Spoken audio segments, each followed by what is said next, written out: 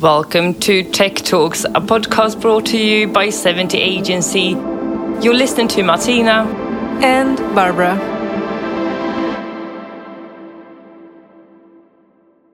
Welcome to the very first episode of 70 Tech Talks, an auditory journey through the landscape of technology, business and brands, and whatever trends that shake up the intersection of these three. My name is Martina. I'm a strategist at brand and business design agency 70.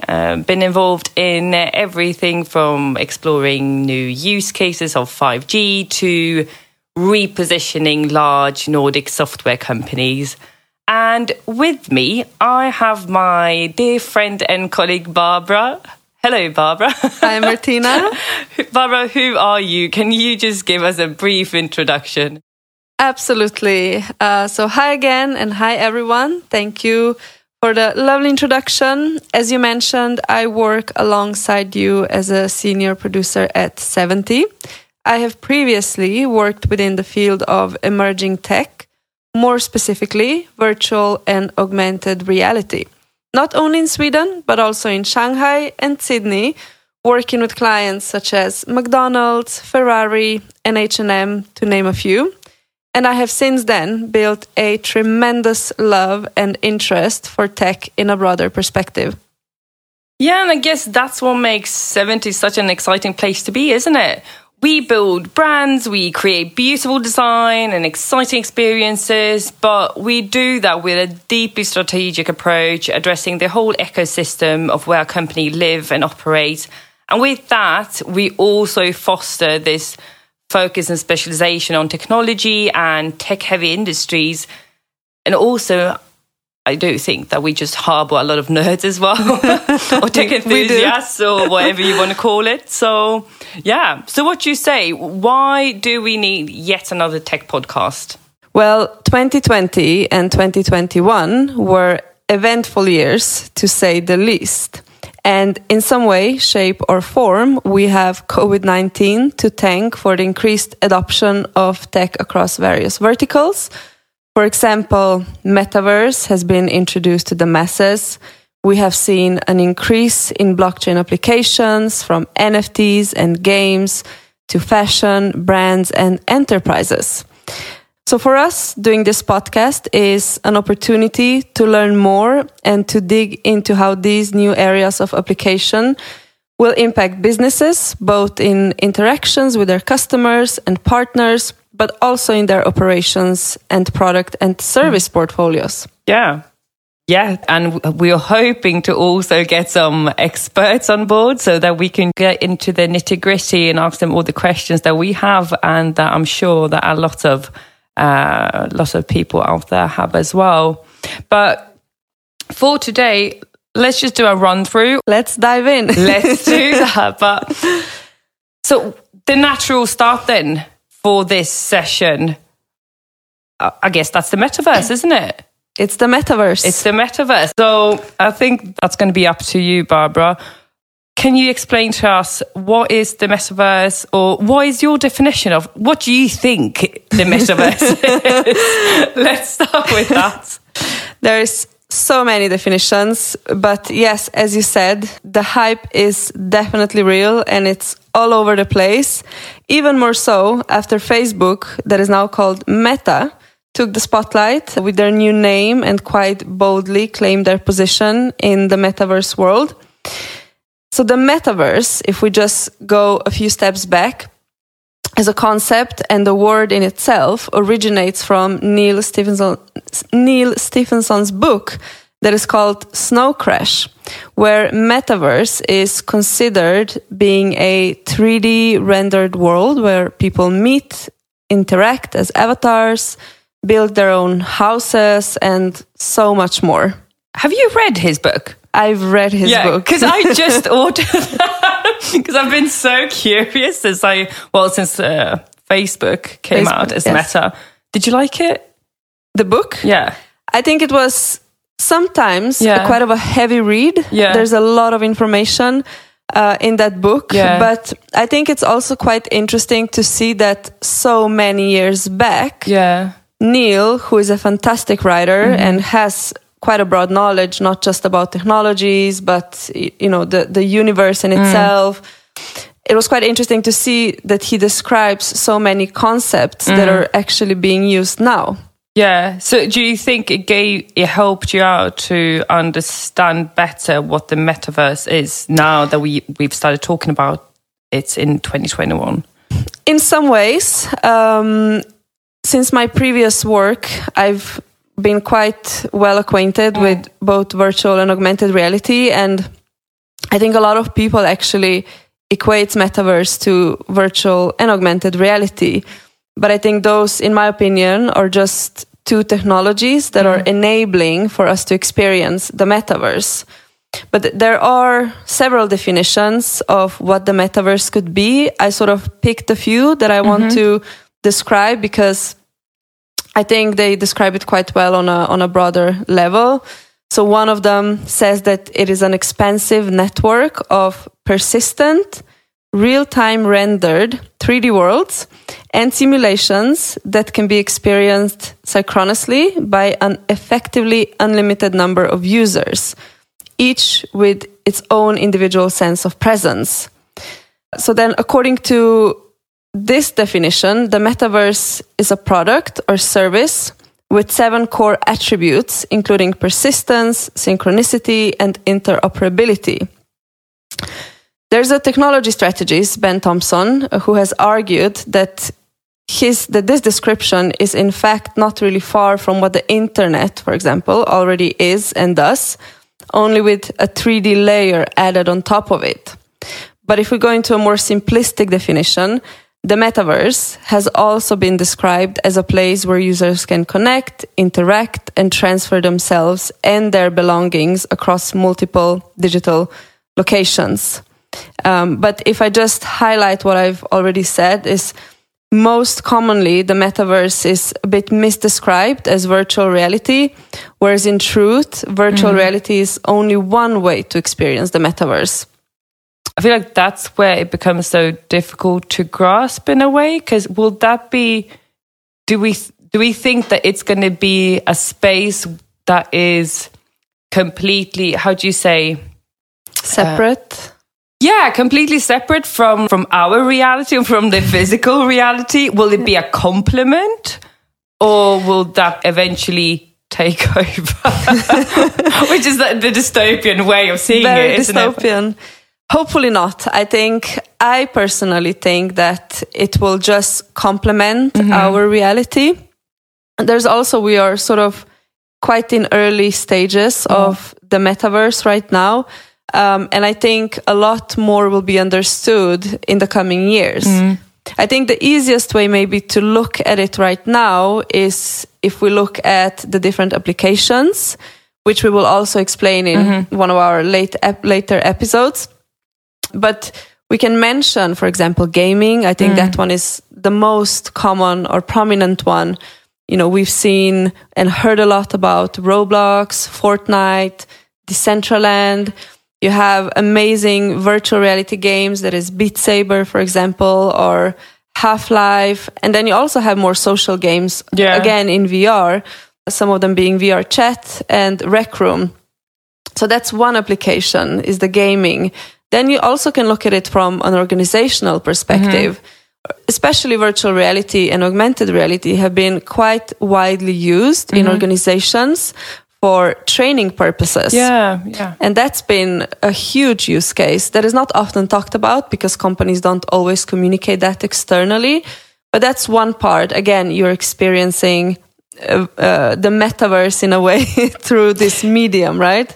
Yeah, well, that's what's so funny, right? Because, like, obviously some of these things have been around for quite some time, and we haven't really maybe realized that we have gradually been moving towards the metaverse. It's just like this all-encompassing concept where we imagine ourselves stepping into that world that seems so foreign. I see that as like Lego bits in a way, where we are just like great. Plucking it together, and eventually maybe we'll have larger, Lego platforms, which is maybe then Roblox together with Decentraland, which kind of can interact with each other, or where you can move assets from one place to another because they are somehow connected. Exactly. And that's kind of what I have, with my very limited understanding, thought of the metaverse as being. I think that's a great understanding already.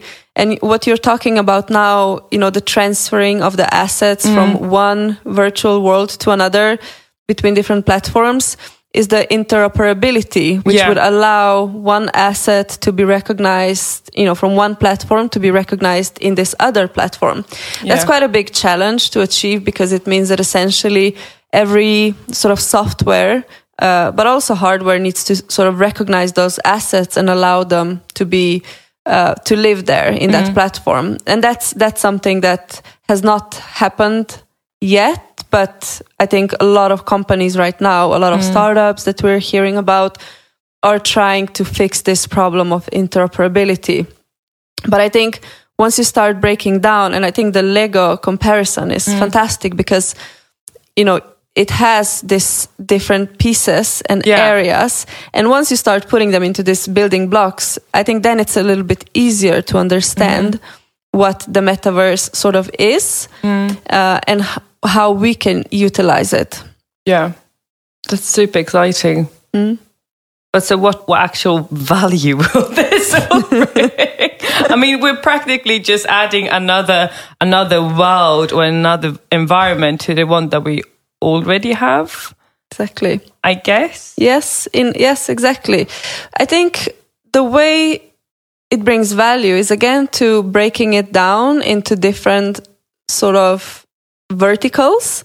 And again, if we look at organizations where VR, again, is being used for training, there is a clear increase in efficiency. Then there is a decrease in cost long term. But there's also a safety component. So especially training for dangerous roles, like in a building sort of organizations, where training their employees can be quite dangerous sometimes. Virtual reality brings that safety element to it, so that you can train in an environment that is safe but still get that same experience. With virtual reality, you basically trick your brain into thinking that you are somewhere else, where in reality you're not. Definitely, because our brain has not followed. The evolution of technology is far ahead. Yes, exactly. And then also the learning perspective, again, it applies to organizations, but it also can be applied to schools. Then you also have this social perspective where the metaverse, it allows us to connect and play games in virtual worlds with either friends or people we've never met, who are maybe on other side of the world or in another city even. But it allows you to connect and have this interaction on a virtual platform. Yeah. But I still feel like we're obviously not quite there yet of what we imagine the vision of the metaverse being. And already today, with all the data flows that we have, all the devices and things that are connected these days, all of the interactions that we have that are dependent on internet-based applications. I mean, obviously, there's already a lot of capacity and computing power needed for that. Are we even ready for a metaverse given the conditions, the infrastructure that we have? We know that like 5G is coming up. Obviously, that's going to give us better experiences in terms of latency, in terms of connectivity and so on. But what do we think are the terms and conditions, requirements and conditions really, to get to the metaverse that we want to reach or that we envision? Very important question. And I've been trying to read up so much on that. I actually came across an article from Matthew Ball, who is a technologist. And he sort of wrote a metaverse primer series of articles where he goes from explaining the conditions and requirements, but then also dives deeper into each area. So the 7 areas that Matthew Ball describes, which are critical to the development of the metaverse, is, first of all, of course, hardware. We need hardware. Of course. Networking, compute, virtual platforms, the interchange tools and standards. We have payments. And then, of course, there's also content, services, and the assets. And those are sort of the 7 areas that are required for the metaverse to live, to work smoothly. And I think this is a super interesting list to look at, because it makes you wonder who is going to be in charge of what part, because you have such different stakeholders that can provide one or maybe 2 of these things. But obviously, there can't be one actor, one player, like not even like anyone as big as Google or anything that will uphold all of this. And thank God, because we can't have that kind of monopoly in this world. And Facebook or Meta or whatever they want to call themselves, they're not going to be in charge of this entire infrastructure or this entire ecosystem. No, I think there's going to be a list of different players that will most likely provide very specific services. Yeah. Definitely 5G is something that can be provided by a few players globally that will enable that transfer of data in a much faster and efficient way. But of course, we have service providers, if you look at it in that way, and then we also have hardware providers. Yeah, we have Meta actually, or Facebook, on both sides, so they will provide the platform, but they also provide hardware, which is the Oculus. Yeah, they very famously bought Oculus company. I think it was back in 2014 for... Do you think they were already then planning this move? Might be. Could be. I'm not sure. Yeah. But it might be. Because things move fast, right? They do. But somehow maybe they have a lot of smart people in their company that could probably foresee where this is going. Yeah, exactly. And actually, it's quite interesting because Neil Stevenson, he worked at a company called Magic Leap, I think already back in 2016, 15, I want to say. I have heard of Magic Leap. Wait, what were they doing? They are a hardware provider. Yeah. So they produce this mixed or augmented reality goggles. And I worked with them before. They've back then super early created a headset or goggles that was incredibly well working. But they started prototyping very early. So I would think that Facebook in 2014 realized that as a social network company, I guess at some point your growth reaches its peak. So what is your next evolution? Where is it going to go? I think they have seen that it's leading towards these virtual platforms. And I also think Apple, for example, there's been so much speculation on when is Apple going to release the headset? Yeah. Because Apple started hiring a lot of very interesting people very early on as well, maybe 2015, 2016. Okay. What kind of interesting people are we talking about? So those were. I don't need names, but like in what field or from what area? So it was people who have worked previously in companies that have been creating goggles or headset, Google Glass, so for devices, example, essentially, but also then programmers to build these virtual platforms. Yeah. And now we've been getting even more sort of articles out leaking with their code, where you can see that they have this operating like system. Leaking, or just like, kind of a PR leak. It seems like it's leaking. Okay. So I think, Apple has been doing something for a long time, but hasn't released yet anything. Oh, okay. But I think they're probably waiting for that perfect timing when we are ready and when they have something that will probably be a super seamless, sleek looking device that is not heavy, because that's a bit of a problem. Would you now walk around the streets with this big headset on your head? No. You know, I even remember when I was in high school, I think it was my maths teacher, he had Google glasses. Oh my God, did he look silly in them? But everyone was jealous, obviously, because we knew it had certain features to it that could evolve his daily activities in a way. But that was definitely ahead of its time. That's just dropped. And with that being said, I think Google in general, haven't they been pretty poor at developing devices? Yes. So actually with the Google Glass, it's interesting because they launched in... This was 2007, 8.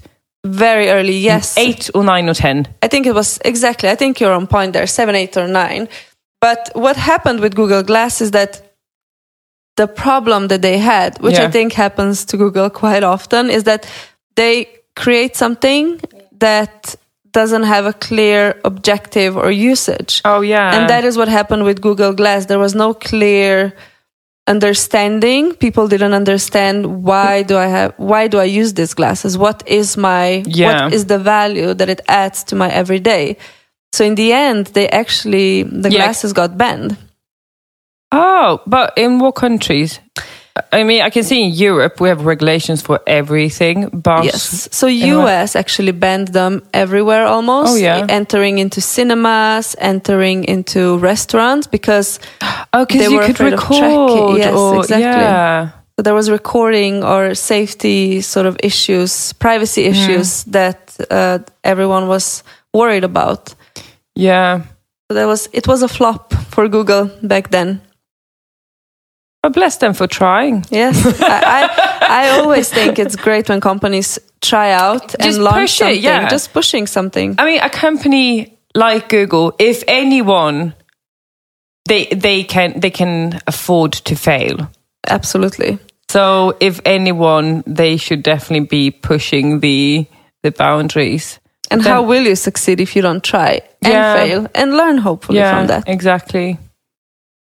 If we look at gaming then, because that's obviously it's a massive industry, huge. I mean, it's stupid how back in the days you had such a narrow idea of what gaming meant, and now you have this industry that is one game. I actually had this conversation with someone today, and he said that there's like one game that the revenue of that game is more than the entire music industry. It's huge. And I'm not sure if that, like, obviously I don't have a source. This was like a fleeting conversation in the lunchroom or something. So I might have to check up on that. But I know it's massive. It's massive, yes. So what's going on, and what's going to happen now then with the metaverse coming, with the technology that we already have in place? So you're right. Gaming is incredibly big industry, and it has grown even more actually since the pandemic started. The pandemic really accelerated the growth of the industry. Oh yeah, of course. And I mean, video games have been around for decades. I got my first computer when I was maybe 6, 7. I need to ask my parents. Really? Very early. Oh wow. And I was playing games all the time. What did you play? Do you remember? I remember the game. I can't remember the name. It was a rabbit, and he was a sort of a fighter type of rabbit. I think it was called Rabbit X, something like that. But I played that game all the time. So we've been getting entertainment from gaming across generations. And, it started from something very pixelated, which that game definitely was very pixelated. But now you play games that are where the characters are even more lifelike than ever. And that's thanks to this ever-evolving technology. And you are right, actually. The conversation you had is true. The video game sector is immensely large, and it is, in fact, larger than the movie and music industries combined. That's insane. It's insane. And, and it keeps growing each day. So at the moment, there are over 2 billion gamers at this very moment across the globe. And that's 26% of the world's population. And, in 2020 alone, the gaming industry generated 155 billion US dollars in revenue. And it's supposed to grow up to 260 billion USD by 2025.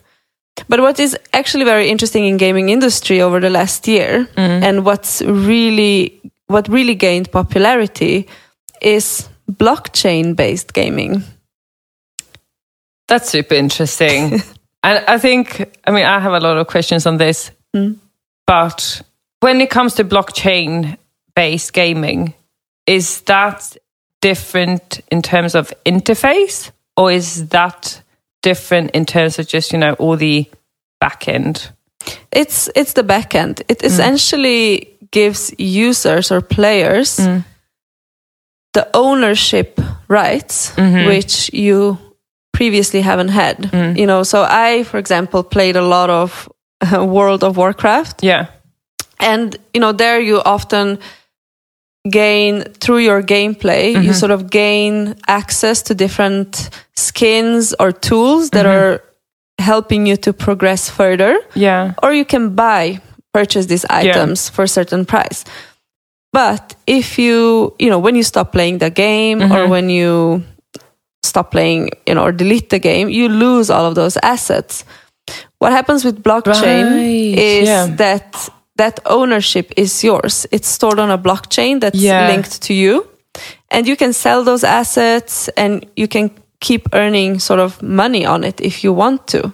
Exactly, because that was my thought. Essentially, the experience maybe in the game won't be much different, right? I mean, blockchain as it is not like, it's not interacting with anyone in that sense. But that's going to be such a big part of the metaverse then, right? That you can stop and you can gain it back, because it will be eternally coded into the blockchain. Exactly. Yeah, that makes sense. Yes, and there are many games that are like Axie Infinity, for example, is one of those blockchain games, which is very popular. And, you have this play to earn model where you sort of, what play to earn is basically you leverage the immutability of the blockchain technology, where game designers, or even you as a player, can create your in-game item and rewards that are probably unique and transferable. So all the rewards you can get can range from either earning the native digital currencies to collecting NFTs, or be earned from staking. So in turns, those coins can then be exported to your crypto wallet and be converted into a fiat currency, which is either US dollar or euro. At this moment, it's quite difficult actually to set up. Not difficult, but there's just a lot of different steps to set up your own wallet at first. So I think for someone who is maybe 10, 12 years old, they would have to ask their parent, like, can you set up a crypto wallet so that I can... Well, because you need money to begin with. And a 10-year-old should not be in charge of their finances. No. Yeah. But it's very interesting. And the Axie Infinity game that I mentioned, it's been very popular in Philippines. Yeah. And what that game has done during the pandemic, so a lot of people in the Philippines have lost their jobs or struggled to earn salaries, but through playing the game and with this play to earn model, and they were able to actually earn enough on a monthly basis to provide for their That's living. Insane. It's crazy. So I think that's the biggest benefit for the blockchain-based games. What do you do in that game? I could almost think it's similar to... Have you ever played Tamagotchi? Have you ever had your own Tamagotchi? In my opinion, it's quite similar to Tamagotchis. In the game, you as a player can purchase, battle, or breed virtual creatures that are called axes, and they are minted exclusively on the Ethereum blockchain. So you basically breed these little animals, axes, in the game, and then as you breed them, they evolve, they gain in their value, and then you can sell them to other players. But you mean there's no advertising involved in this? Not that I know. Not in the Axie game, no. That's so nice to hear in a way, because I don't think necessarily that just the idea of you earning money from playing, it's not common, but it's not new, right? No. But just the fact that usually the money that you get that comes straight from advertising, or that you give away some of your data so that they can use that for profiling, or so that they can use it for God knows what, because you don't read the terms and conditions. But either way, exactly, you kind of give away your data or some sort of personal information. Like in I guess social media networks or apps. Exactly. You don't pay for it, but you do pay for it. Yeah. So there's a question, can we have a social app where your privacy is not the currency? Yeah. Kind of. Yeah. But no, not in Axie Infinity. You have other blockchain based experiences or games where, and we will talk about this also in one of our episodes, because I think it's super interesting. But brands are sort of purchasing their own land, like the Decentraland that we mentioned.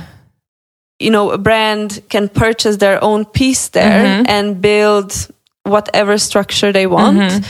So I think Nike has their own sort of store in the Decentraland, where you can go and experience them as a brand in a game. And I guess you buy their NFTs. Items as NFTs somehow. Yes. Yeah. So then you have those experiences, but I think then, is it more of advertising or is it more of a actual value or actual platform business? Where you can experience a brand in a different way? Yeah. What really boggles my mind is just the value that you put into these kind of assets. For instance, if you buy a pair of shoes at the Nike store in the Decentraland, the value that you put into that is quite different from the value that you put, or maybe it's not, but but it's interesting to me how you value stuff that are not physical. And how, for instance, then as you mentioned, that in Axie Infinity, that the pet that you have will go up in value as you raise it. How does that? How does it accumulate value? So essentially, what really adds value to the item is the blockchain. So the code behind it. Really, there are certain attributes that make that item that you can see in this digital format. Like when you have CryptoKitties, for example, which was, I think, like one of the first games where you were able to breed kittens, and each of them had its own type of specialty, which made it more valuable. But in reality, or it is actually the code behind it that creates the value. What an NFT is and what it means. So NFT is a non-fungible token. And for a comparison, so you have non-fungible tokens and you have fungible tokens. Fungible tokens are the cryptocurrencies. So 1 Ether has the same amount of value as 1 Ether, or so it's fungible. It can be replaced for another Ethereum Ether. Whereas money is exactly fungible. And whereas non-fungible means that it's unique. So it has a unique set of assets that you cannot exchange for another, because there's no same piece that exists. And that's why the NFTs become so valuable. There's only one created. You can have NFTs which are kind of, maybe someone will create 10 of the same NFTs, but then the value might also decline. And I think a lot of times when you listen to other people who are buying NFTs, for example, or having discussions around, is that nobody really knows if the money that is being spent on NFTs is actually going to either, are you going to lose in that value in 5 years' time? Like, can you display your NFT right now, apart from showing it on social media as your profile picture? So there's a lot of these question marks on how will it evolve. But what some companies have started doing, I think it was for the Bored Ape Yacht Club. If you want, you can sort of put your unique NFT from the Bored Ape Yacht Club on a skateboard, and that company prints it for you. But of course, you have the original asset again. So it's yours, but they would sort of transfer it onto a physical object if you want to. Okay. So then you can show it outside of the virtual world. Yeah. You probably would want to, considering how much money you've spent on that. I mean, you have some bragging rights if you get I think so. Yeah. So we've been digging into NFTs, the metaverse, gaming. Obviously, these are areas that all interlink with each other. But in this kind of space, how do we get brands to get involved? Because I feel like the threshold can be quite high for those that maybe can't invest in an entire, metaverse specialized marketing team or something like that. But yeah, how do we get brands on board? It is, I guess, tricky because it is still kind of a new type of, can we say, industry or area? Yeah. But as with everything, it's important for each brand or company to find its place and then balance the risk versus reward equation. There are plenty of brands that are taking full advantage of the gaming, and we touched upon those a little bit. So the gaming part of the metaverse with branded experiences that are then essentially sort of virtual and immersive sponsorship. And I think the metaverse is potentially the next iteration of how we humans use the internet to connect, communicate, but also transact. And we've seen that with, cryptocurrencies, with connecting through different gaming channels. But as a brand, there are a few, I think, important points to pay attention to. So one is you should pick your target. So who are your target demographics and what kind of behaviors are trending with the current and prospective consumers right now that can indicate of how fast you as a brand or a company can move into the metaverse. Then another good example is if you can look at what your competitors are doing in the space and see what learnings you can maybe take from them. Then also explore what kind of applications would work best for your brand that can serve your specific long-term goals as a company.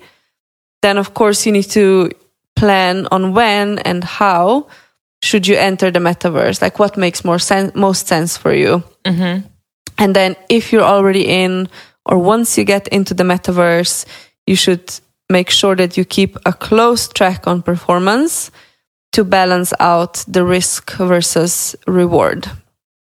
So those are sort of some, I think, key areas that are important to keep track of. There can be many more, but just as a start, this is sort of a good turning or like good framework to have as a brand.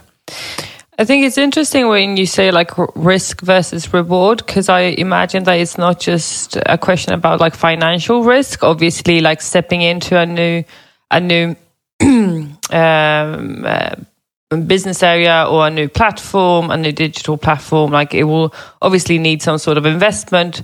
But I imagine that there's also some brand equity at stake if you step into this new environment where you have like a new type of target group or an extension of your target group. There must be some culture cues, some just ways that you should and could and definitely should and could not behave as a brand in that space. Exactly. And it's actually quite an interesting point you bring up, because especially, now we've been talking a lot about gaming industry, and I've actually, had a friend who told me who spends quite a lot of time playing virtual reality games. And she said that she got harassed one time in a VR world, and that is a thing. And there's been by a company or by a by a different avatar there. Yeah. So imagine if you're a company or a brand that has some sort of involvement into that specific game. Like then the responsibility could also fall onto you, because of course this is a bigger issue, because it sort of connects us to then what sort of guidelines should we have in these virtual worlds where harassment can very much happen, but as a brand, when you decide to sort of participate or have some sort of involvement in that, then you're of course dependent on that game or the provider of the game. So that's, I think, some of the risks you have to evaluate.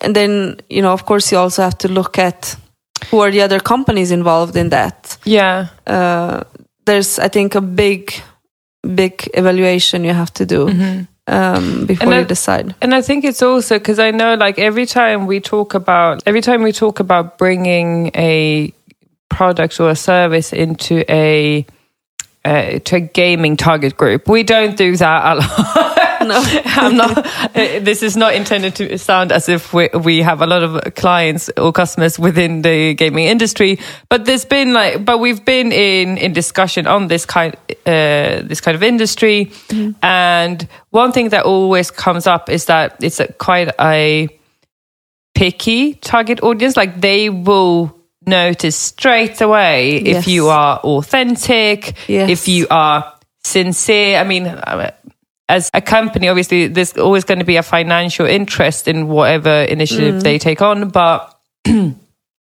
still, you can make a very valuable experience for the target group, and you can make it a socially and culturally valuable experience, right? Exactly. So I feel like that's also a risk that you take stepping into this kind of new environment, that you have to play by the rules that the people that are native in this environment have set up. Yes. Because you as a brand will probably be, you will be very new to it. And if you don't have a team that are very, that are gamers themselves, or that are very familiar in virtual surroundings, then probably it will be a lot for you to learn before stepping in. Exactly. You should never be ignorant to what you're doing and to where you are doing whatever you're doing. And like some years ago, I don't know if this is still the case, but I've been following sort of what Gucci as a brand has been doing. Because I think they are so interesting. Of course, they've been very popular, and maybe some people are thinking, not Gucci again. But honestly, I've downloaded their app back in, what was it, maybe 2017, 2018. And, and then I was reading an article about, because they've been releasing a lot of games, they've been implementing augmented reality, so you were able to try on sunglasses, and it works really well on their app, and they constantly update it. Yeah. And then I was reading an article, I think it was on Harvard Business Review. Yeah. They were talking about these shadow boards that companies have. So, companies normally have board of directors, and of course Gucci has that. But what they've started also doing is they've started setting up a shadow board, which essentially consisted of younger people, and they were providing their knowledge and their sort of expertise on how Gucci as a brand can appeal to this different audience now. Yeah. And I think Louis Vuitton has been doing similar, has been mentioned in that article. And I think, that's for me is an example of a brand that is not ignorant to what they're doing. They're very conscious. They also sort of have a set of values that they follow as a company and dedicate themselves to when it comes to environmental issues. But, I think just from how I've been following them and seeing what they've been doing as a brand, they can be someone that other brands can look up to and learn from. Yeah. Do we have other good examples of brands in the metaverse that you can think of? I would think so. Found a few. There's many, many more, plenty more. And again, as I've referenced so many times, we'll have an episode about that. So stay tuned. But I've sort of pointed out 3 that have a different kind of maybe target audience and a different purpose. But one of them is Clinique. It's a cosmetic brand for those who don't know. And what they have done not too long ago, I think it was not even half a year, maybe 2-3 months ago, they have offered an NFT related to their sort of brand history in a bid to drive loyalty and add marketing weight to its top products in a sign of more purposeful brand uses on NFTs. So for me, that was kind of the first project of this kind that I've seen from a brand to engage their customers, customers on a level that drives loyalty. That's why I thought it was interesting. I think it was one of the first ones who've done that. Another one that we've talked about and is, I'm not biased in any way, but it's Gucci. They have big fan though. Big fan.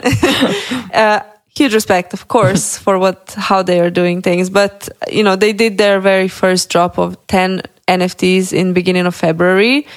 They've been created in a collaboration with quite a famous toy brand, Super Plastic, and co-designed by Gucci's head of design, of course, Alessandro Michel.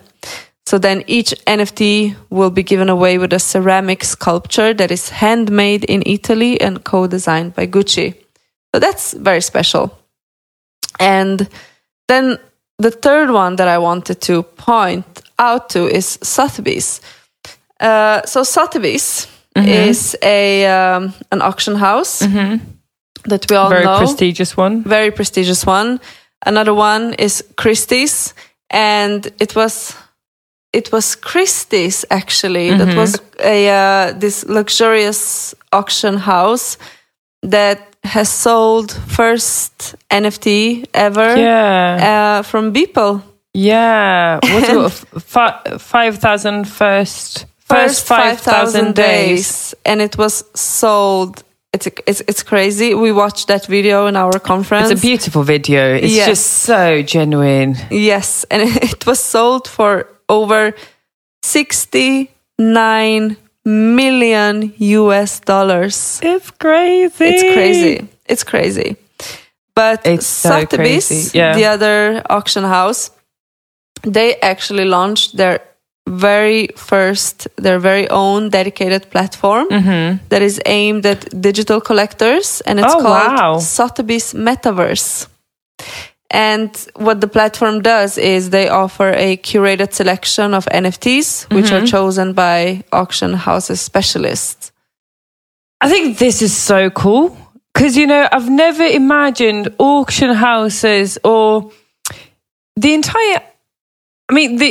art in itself is very it's very trend sensitive, it's very forward leaning. By all means, the industry, I think, is not. No. I mean, if you look at how exclusive it is, and how, no, above all, excluding it is. It is, yes. And how you have to work your ways to even buy art, and how you have to, and how it's still kind of, you buy art for ridiculous money, but artists themselves are still quite underpaid, given the value that their art has.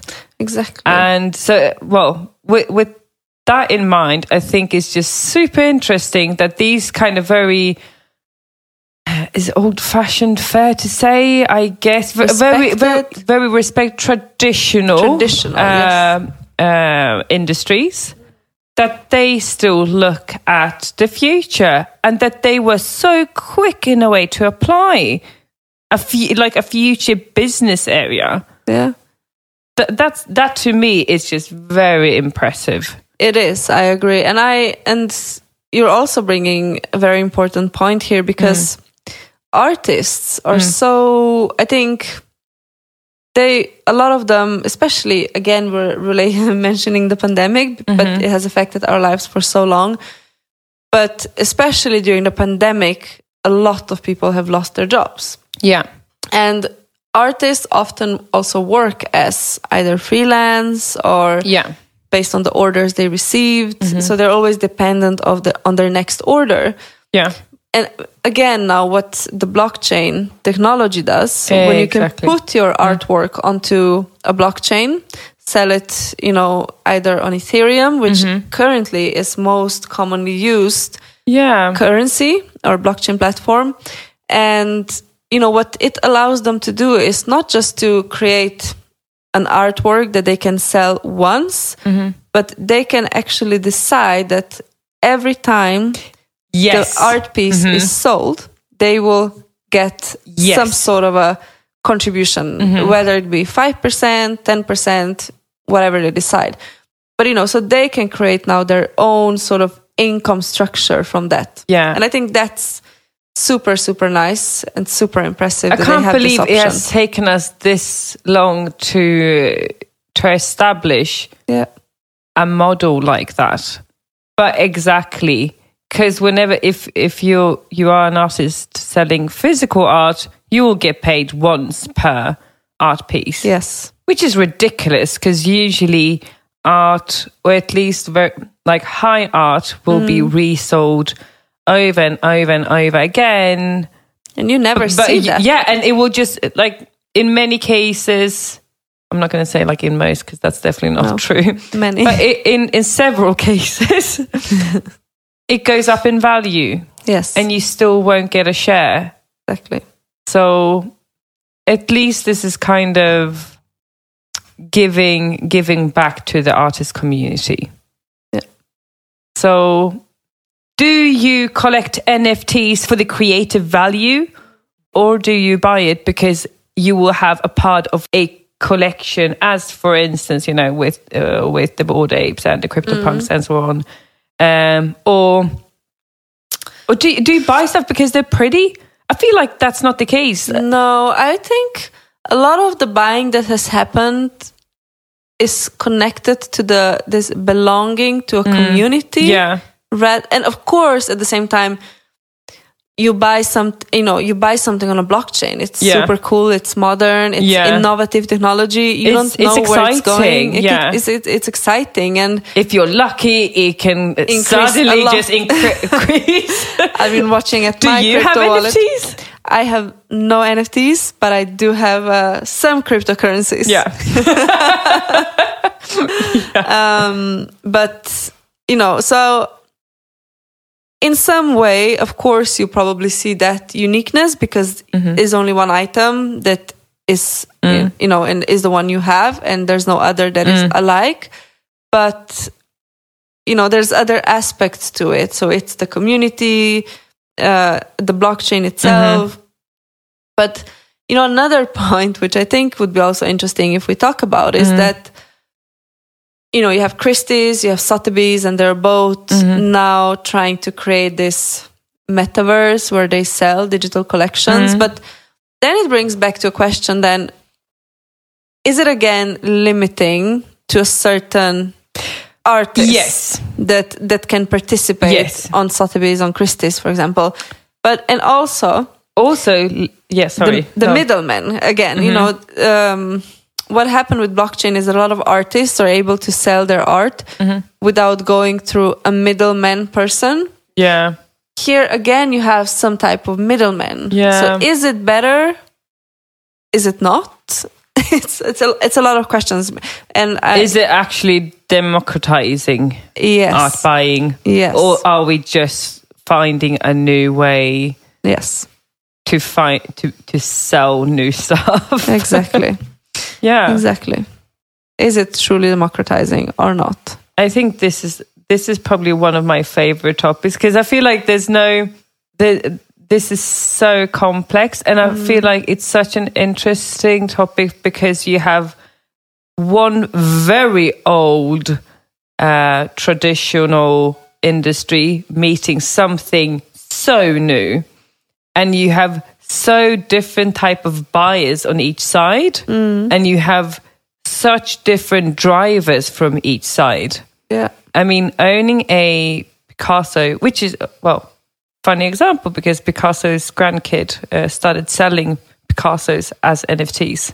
Really? I read it quite recently. I have to check. I haven't seen that. But I think they had examples from his work being sold as NFTs. Probably for good money as well, right? But it's... And I guess like any type of target group will be able to value or appreciate a piece of Picasso, whatever shape or form it's being given to you. But it's interesting how you have such different target groups with such different drivers, and somehow they kind of meet in this, you know, world of art or industry of art at Sotheby's. I know, and I think in some way, because it's quite interesting now, I've been thinking about it as you were talking about, you know, the old art versus this new digital art or formats of art. I think what's sort of interesting is that I guess what Sotheby is now doing with their metaverse, the target audiences there are way different than, you know, someone who is buying a Picasso or Monet. Would they go to the Sotheby's platform and buy a digital piece of artwork? Do they have this emotional connection and can value that digital art piece in the same way? So I think is Sotheby sort of, again, probably as Gucci kind of looking ahead and thinking of what other new target audiences can we open to, which, you know, has also happened. I'm again going back to Gucci, right? Because they've collaborated with, so they had a North Face collection. Yeah, they've launched. Oh my, that's one nice collection. Yes, and, you know, and they've sort of had this collaboration with the Pokemon Go, the AR game. In a way, it's like, why would a Gucci do something for a game that's maybe not for their target audience specifically? But I think what they're doing, and other brands who are engaging with the gaming communities, is that they are catching those kids right now who maybe cannot afford their clothing or accessories at the moment, but in 5, 6, 7, 8 years' time, they will see Gucci and be like, they were in the game that I played, and I had their skin as a part, you know, as on my avatar. Yeah. But now I can purchase it, and I want to because they're cool, they're trendy. I have a relationship to them. Yes, exactly. Yeah. So it's, I think, smart move. Definitely. Also, since if you have like Gucci maybe has a younger target group, but I mean Christie's and Sotheby's and so on, surely their target group must be aging. So this is the I mean, I'm not going to say the easiest, but this is definitely a speedboat to younger audiences. Yes. So I think for them it's probably reshaping their brand to appeal to a younger audience or demographic. Yeah, so with that said, this has been very interesting conversation, I think. But what do you say? Should we maybe wrap this up now? Sounds like a plan. Let's talk more in the next episode. Wonderful. Well, thank you for the first episode together, Barbara. Thank you too, Martina. It's been great. This has been so much fun. Bye-bye.